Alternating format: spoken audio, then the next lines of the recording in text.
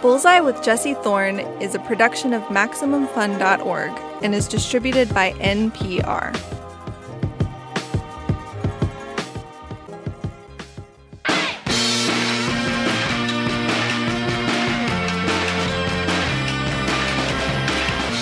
It's Bullseye. I'm Jesse Thorne.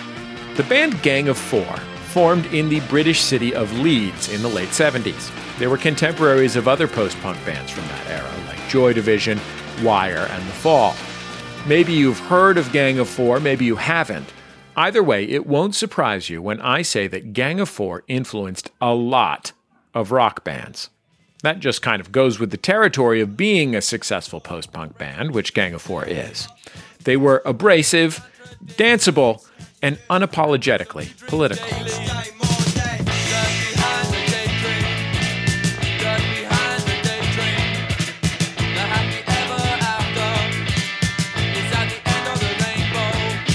What's unique about Gang of Four, though, is the sheer breadth of their influence. You'll hear that influence in indie bands like Liars and Block Party, but also in the Red Hot Chili Peppers and Nirvana and R.E.M. And you'll hear Gang of Four songs sampled in the music of Moby or Frank Ocean, or even on the new Run the Jewels.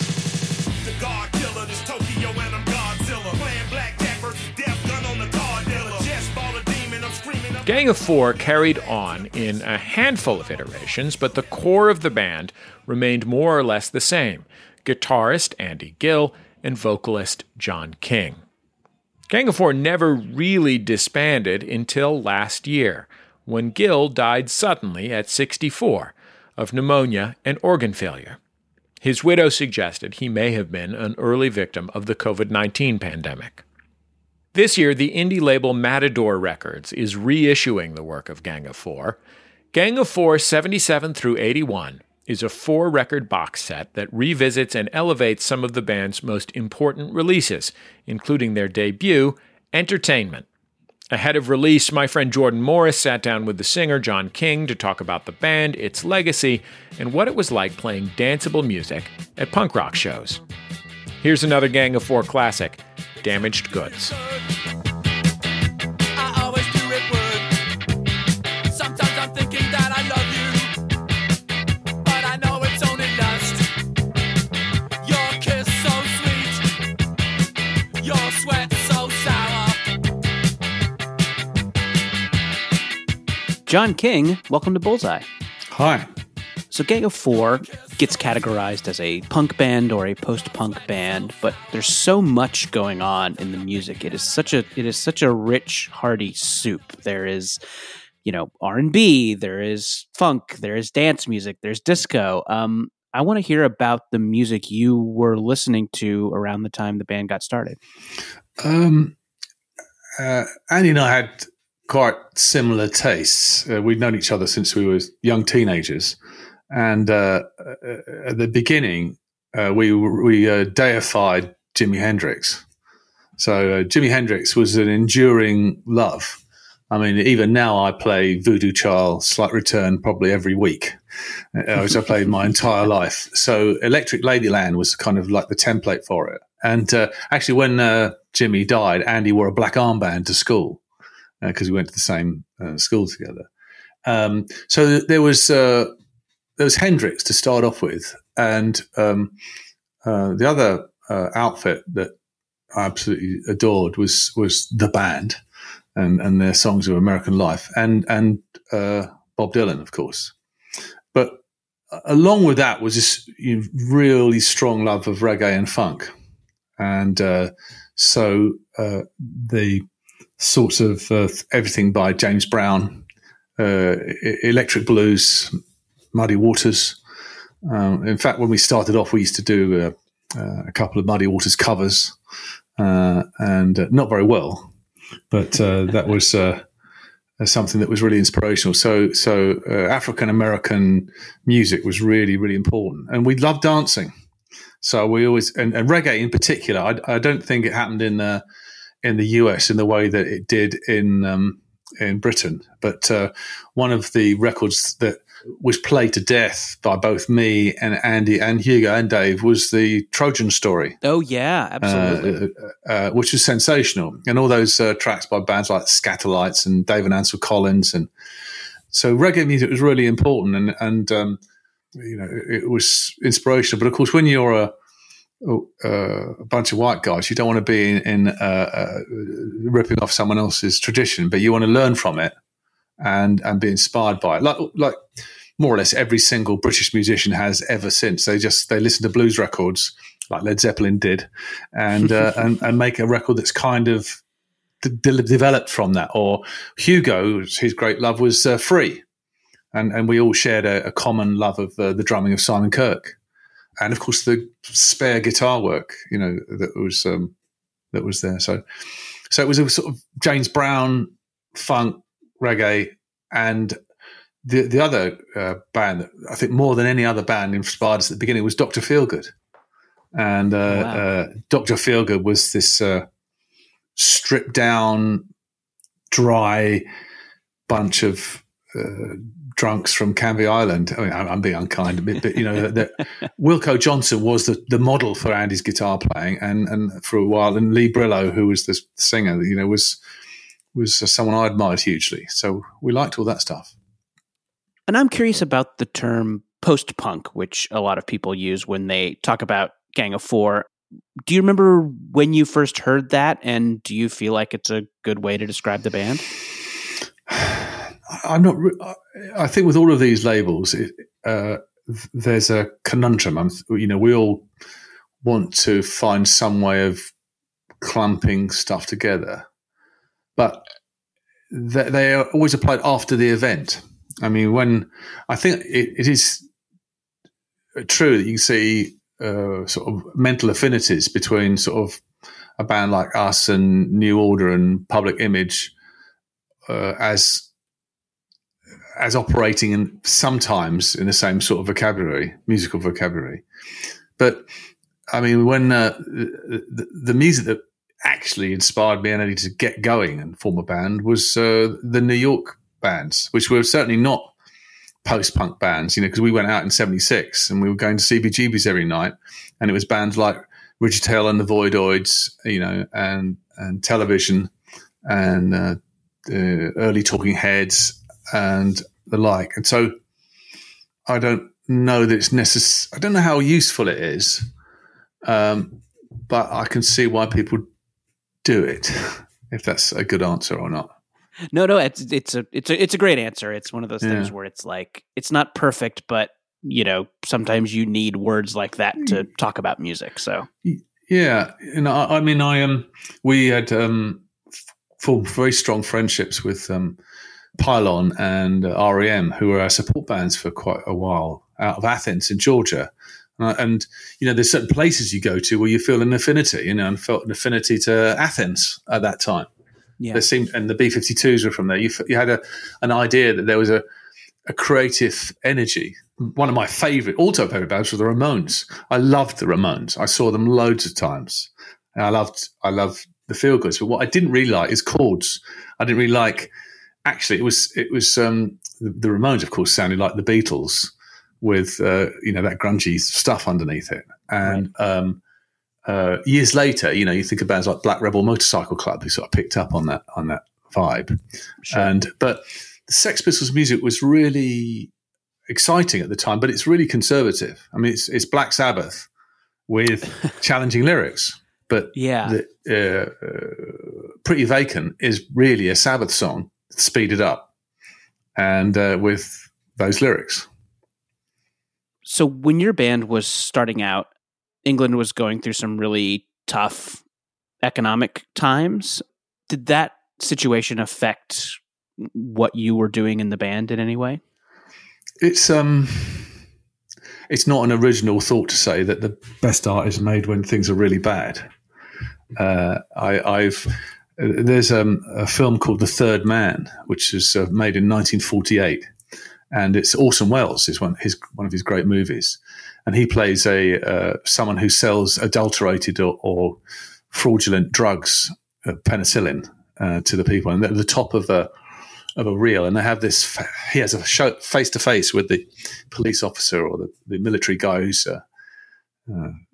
wants to arrest him or execute him, and he says, Italy through the Renaissance is war, famine, death, poisoning, betrayal.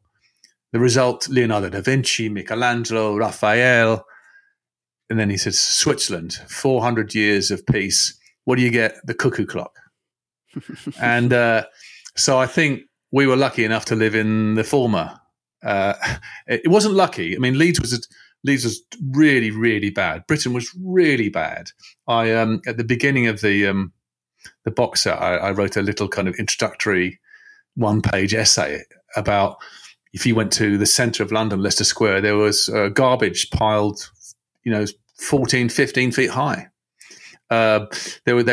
The gravediggers had gone on strike, and so they had run out of places to store the corpses. So they were renting refrigerated trucks to store stacks of corpses. Animals were starving on the farms. There was 1 in 4 adult males was out of work. I mean, it was pretty intense, and I think because we wanted to write about the world that we lived in then, it didn't seem to me to be an interesting subject to write songs about girls and cars.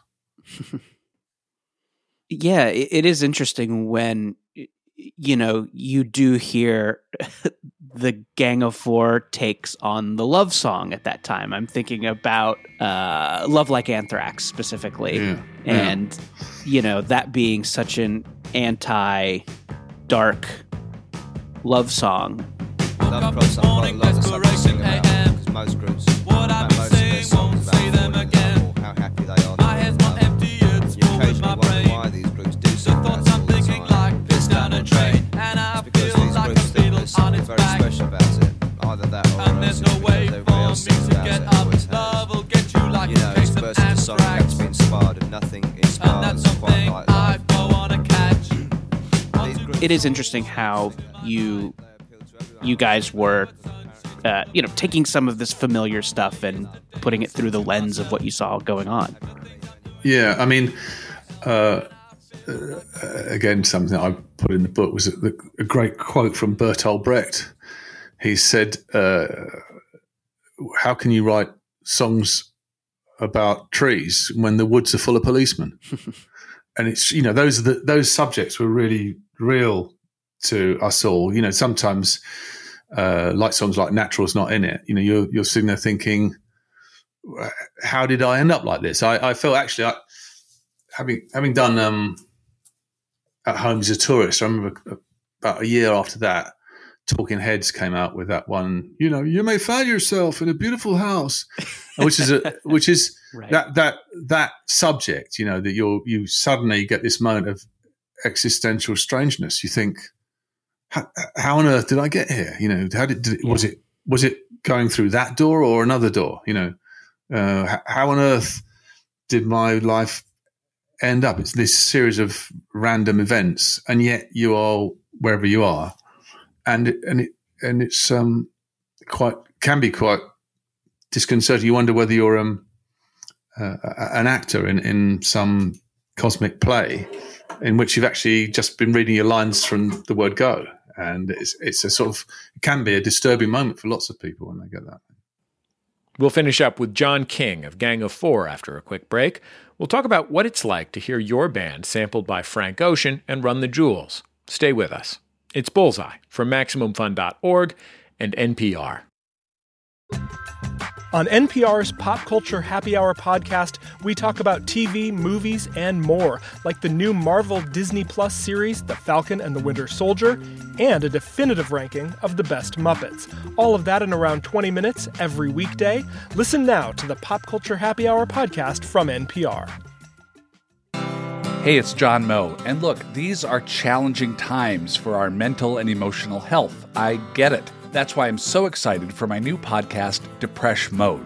We're tackling depression, anxiety, trauma, stress, the kinds of things that are just super common but don't get talked about nearly enough. Conversations that are illuminating, honest, and sometimes pretty funny, with folks like Patton Oswalt, Kelsey Darragh, and Open Mike Eagle. I have this public-facing self, and then I have my emotional self that tends to stay hidden. It was about finding a way to communicate to somebody that, like, there's terrible going on back here. Plus psychiatrists, psychologists, and all kinds of folks. On Depression Mode, we're working together, learning, helping each other out. We're a team. Join our team. Depression Mode from Maximum Fun, wherever you get your podcasts.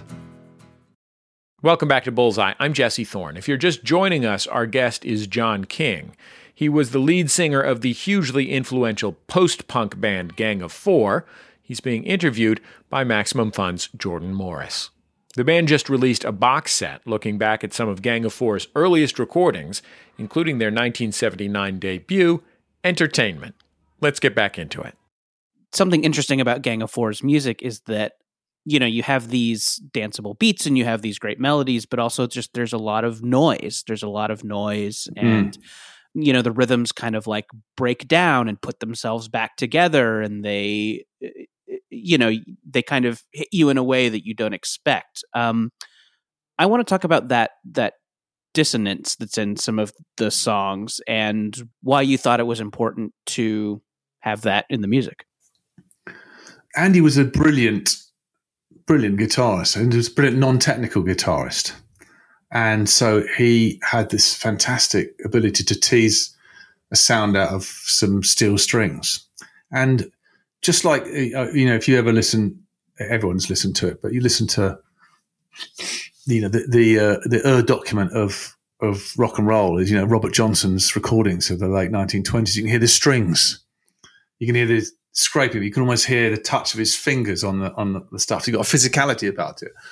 And some of those noises are so gorgeous, you know, like on the great Velvet Underground tracks, you know, on VU or Velvet Underground meets Nico, trying to find noises that sound like the end of the world.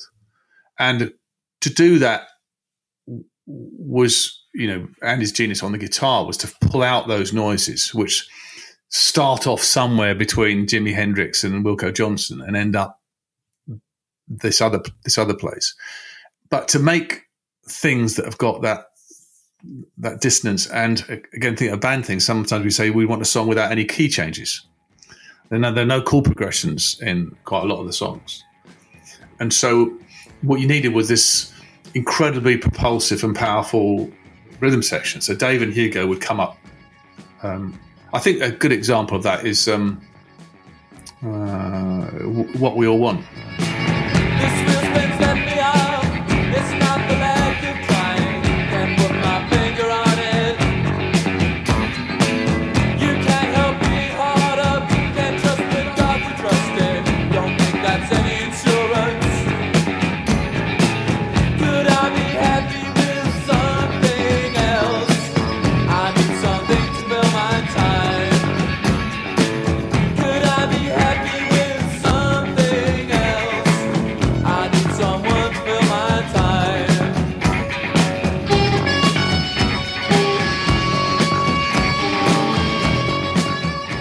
Dave he'd learned to play the bass by listening to the Meters, you know, one of the world's greatest ever bands, you know.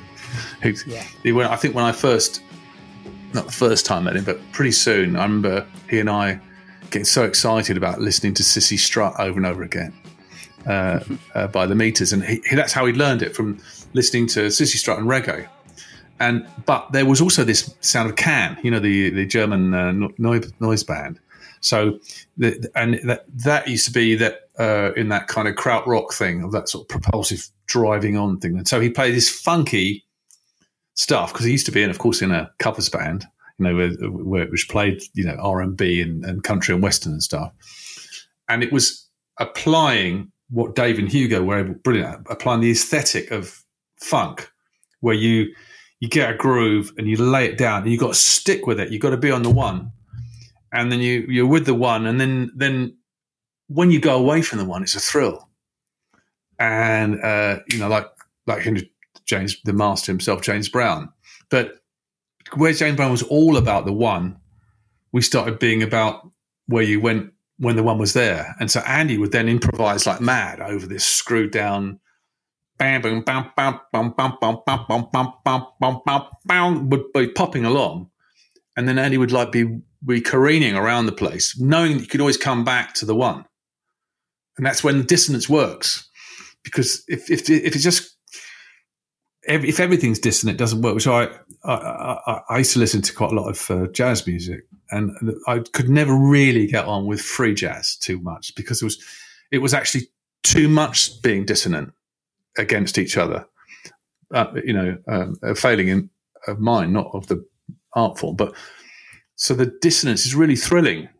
It's thrilling if you got a 1, or it's thrilling if you got a 4 even. But it's not thrilling if it's all a mess, I heard that Gang of Four was invited to play on Top of the Pops, which at the time was a, huge TV show that really drove record sales. And I think the story goes that you guys walked off. I would love to hear that story, and, if there were repercussions down the line. Top of the Pops was certainly in Europe the most influential TV show there's ever been. I mean, if you got onto that show, you were going to have a top 10 single. And they had very strange rules that you got on. This was to avoid payola and bribery and corruption. You got on the show if you had a single that had gone into the top 30, and therefore you had to be offered a slot. If you're going down the charts, you weren't on the show. The only person that could stay on the show if they were in the same position was number 1. Everyone else, if you stayed in the same position or you went down, you weren't on the show. So we had released the incredible pop classic of Home is a Tourist. We're talking about dissonance. To the amazement of EMI, it had got into the top 30. This record that sounds like someone said a train derailing in Grand Central Station. It's wonderful guitar row at the beginning, which is fantastic, and following those rules of the screwed down rhythm section and the guitar going off on its holidays. And the program used to go out at 7:30 or 8 o'clock at night. Basically, anything goes after 9 o'clock. That's when you hear the C word and the F word and all that kind of stuff. There are no limits really to what happens now anymore on TV. But up until that point, it's the watershed. Up to that point, you've got to be kind of delicate, and you can't use profane language and stuff. And the lyric on the chorus was, "The rubbers you hide in your top left pocket." Because it's not a very challenging idea that people go to clubs and music halls to get laid. And if they do, having a condom in your pocket is quite useful and quite socially responsible. Anyway, so I chucked this in because it was all about the commercialization of people's sex lives. I tossed in the American slang, because British people didn't use the word rubbers. They used the word Johnnies at that time. So rubbers was not a British slang word. It's a bit like in the olden days when Buffy the Vampire Slayer was on. They would always use British slang like bollocks, because they thought Americans didn't know what it meant. I remember when I first came to America, thinking, what are you saying? So that lyric, we were in the charts. We had to be given a slot. The BBC said, "You've got the slot, but there's a rule," which was the Musicians Union said you have to re-record the song that you're on the charts to comply with the Musicians Union. So you have to go into the studio and re-record the track that's in the charts. But they said, you've got to re-record it, but we don't like the word rubbers. You've got to sing it differently. So we had a bit of a discussion about this, and I think we all agreed that the opportunity's too big. Okay, let's change the word. So we re-recorded the track. In fact, we didn't re-record the track. We just re-recorded the word packets. So I dropped in the word packets over the original thing and then handed it over. Went into the studio, and the producers were going nuts. The producer said, "We asked you to change the word." And I said, "Yeah, I have changed the word. It's now the packets you hide in your top left pocket." And they said, "We can't say that because it still means the same." And I said, "Yeah, it does mean the same." And said, "But the other thing is, you can hear that you've changed the word. We would like you to have used the word rubbish." So we had a very heated argument in which language was used that you wouldn't use before the watershed. So we and we had a big. And we told them, really pretty much where to go, and we were thrown off the show, and the record was banned. And Wow. that was that first of our records to be banned, to be followed years later by I Love a Man in a Uniform, which was banned, of course, in the UK. I love a man in a uniform. I love a man in a uniform. To have ambitions was my ambition, but I had nothing to show for my dreams. Time with my girl, I spent it well. You must be joking, oh man, you must be joking. The good life was so elusive. Handouts, they got me down. Why was that song banned? That's much later. That was on Songs of the Free.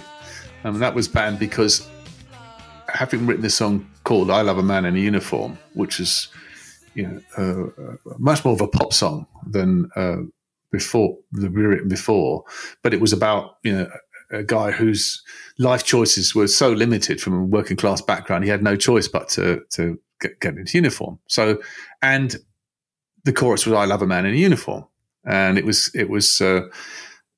quite sexy and it was quite cool and all that stuff. But and it was being played a lot on the radio in the UK until an event happened that was so left field, which was the Argentinian government invaded the Falkland Islands, Las Malvinas, and a place that I'd never even heard of.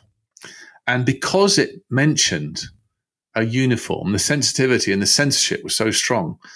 We went to do a TV show, and we turned up, and the producer to promote this thing, which was charting, and the producer said, "Oh, well, you were going to play Uniform. Well, you can play anything you like from your oeuvre, but you can't play that." I said, "Well, we're here to promote that because in the chat." I said, "Well, we can't because we've heard that our boys are going into to invade the island to retake the Falklands."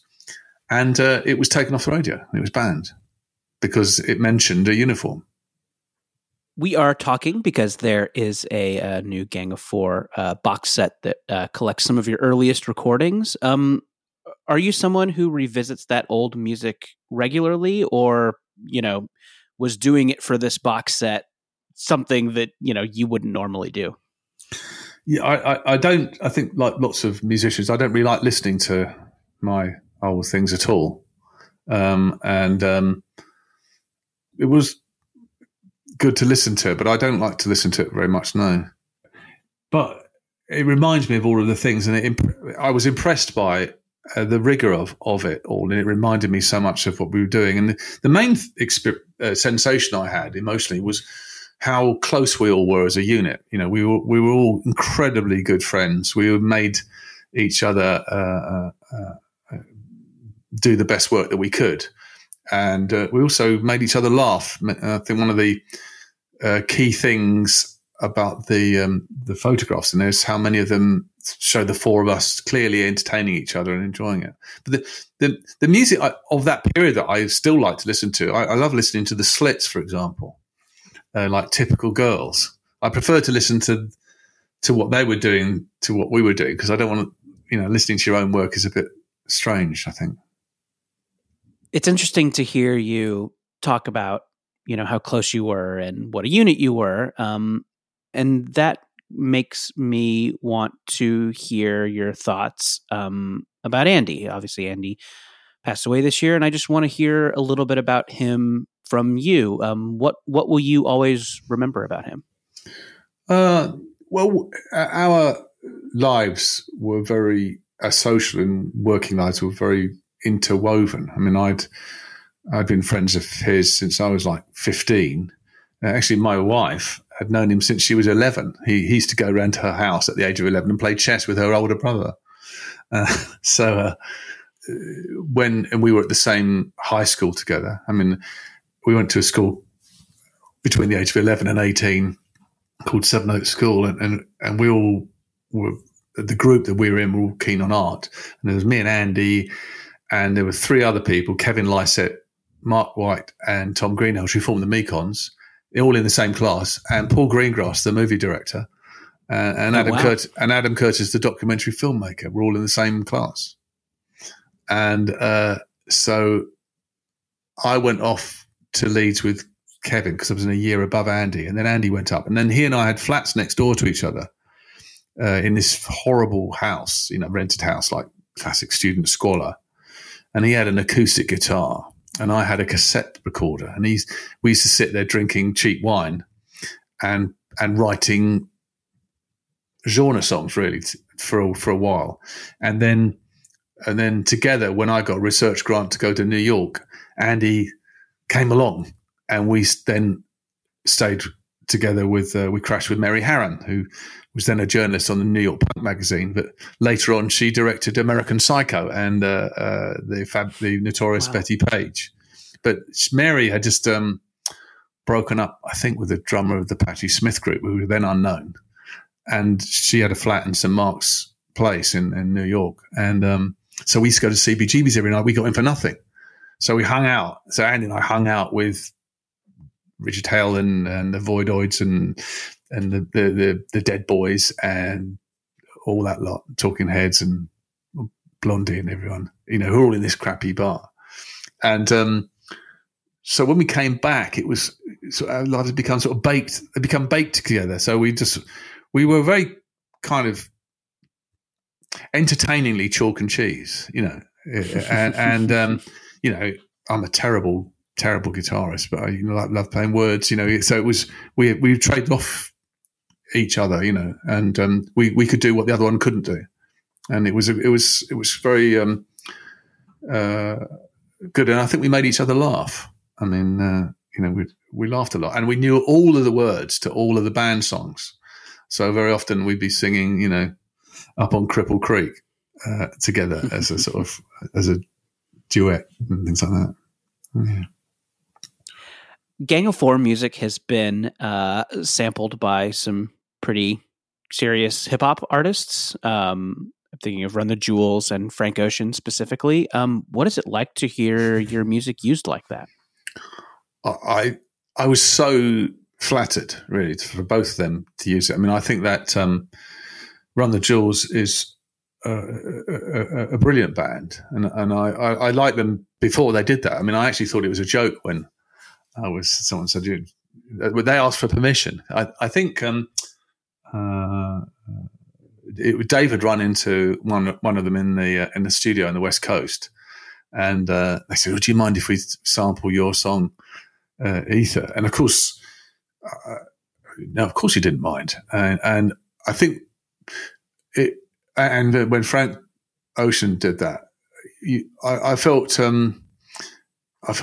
very musically pleased, because of course you're always standing on the shoulders of giants, So just as we would sort of like heist something or other from Funkadelic, I'm not sure what it was, but you'd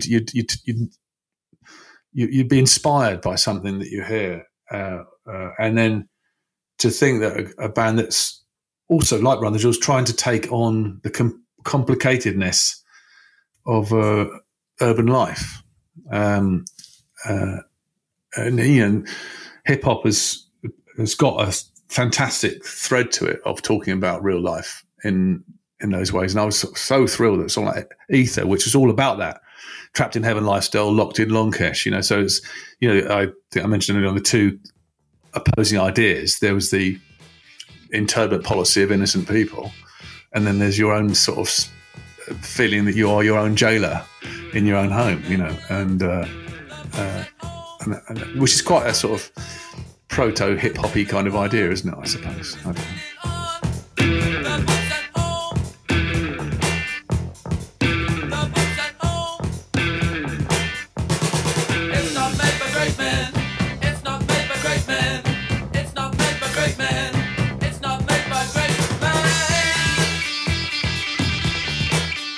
Jon King, thanks so much for talking to us on Bullseye.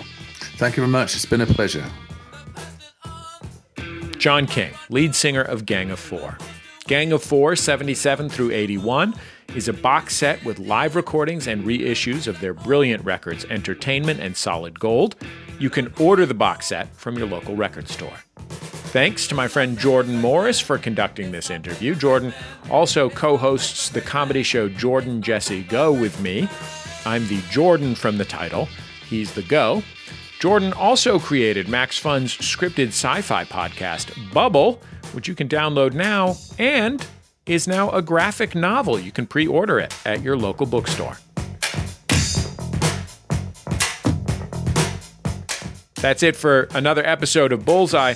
Bullseye created out of the homes of me and the staff of Maximum Fun in and around greater Los Angeles. Here in my house, I've accepted that I'm an extra large now and am going through my clothes, getting rid of the larges. The show is produced by Speaking Into Microphones. Our producer is Kevin Ferguson. Jesus Ambrosio and Jordan Cowling are our associate producers. We get help from Casey O'Brien as well. Our production fellows at Maximum Fun are Richard Roby and Valerie Moffett. Our interstitial music is by Dan Wally, also known as DJW. Our theme song is by The Go Team.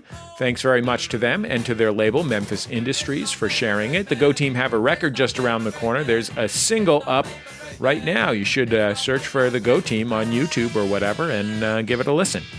You can also keep up with the show on Twitter, Facebook, and YouTube. We post all our interviews in those places, and I think that's about it. Just remember, all great radio hosts have a signature sign-off. Bullseye with Jesse Thorne is a production of MaximumFun.org and is distributed by NPR.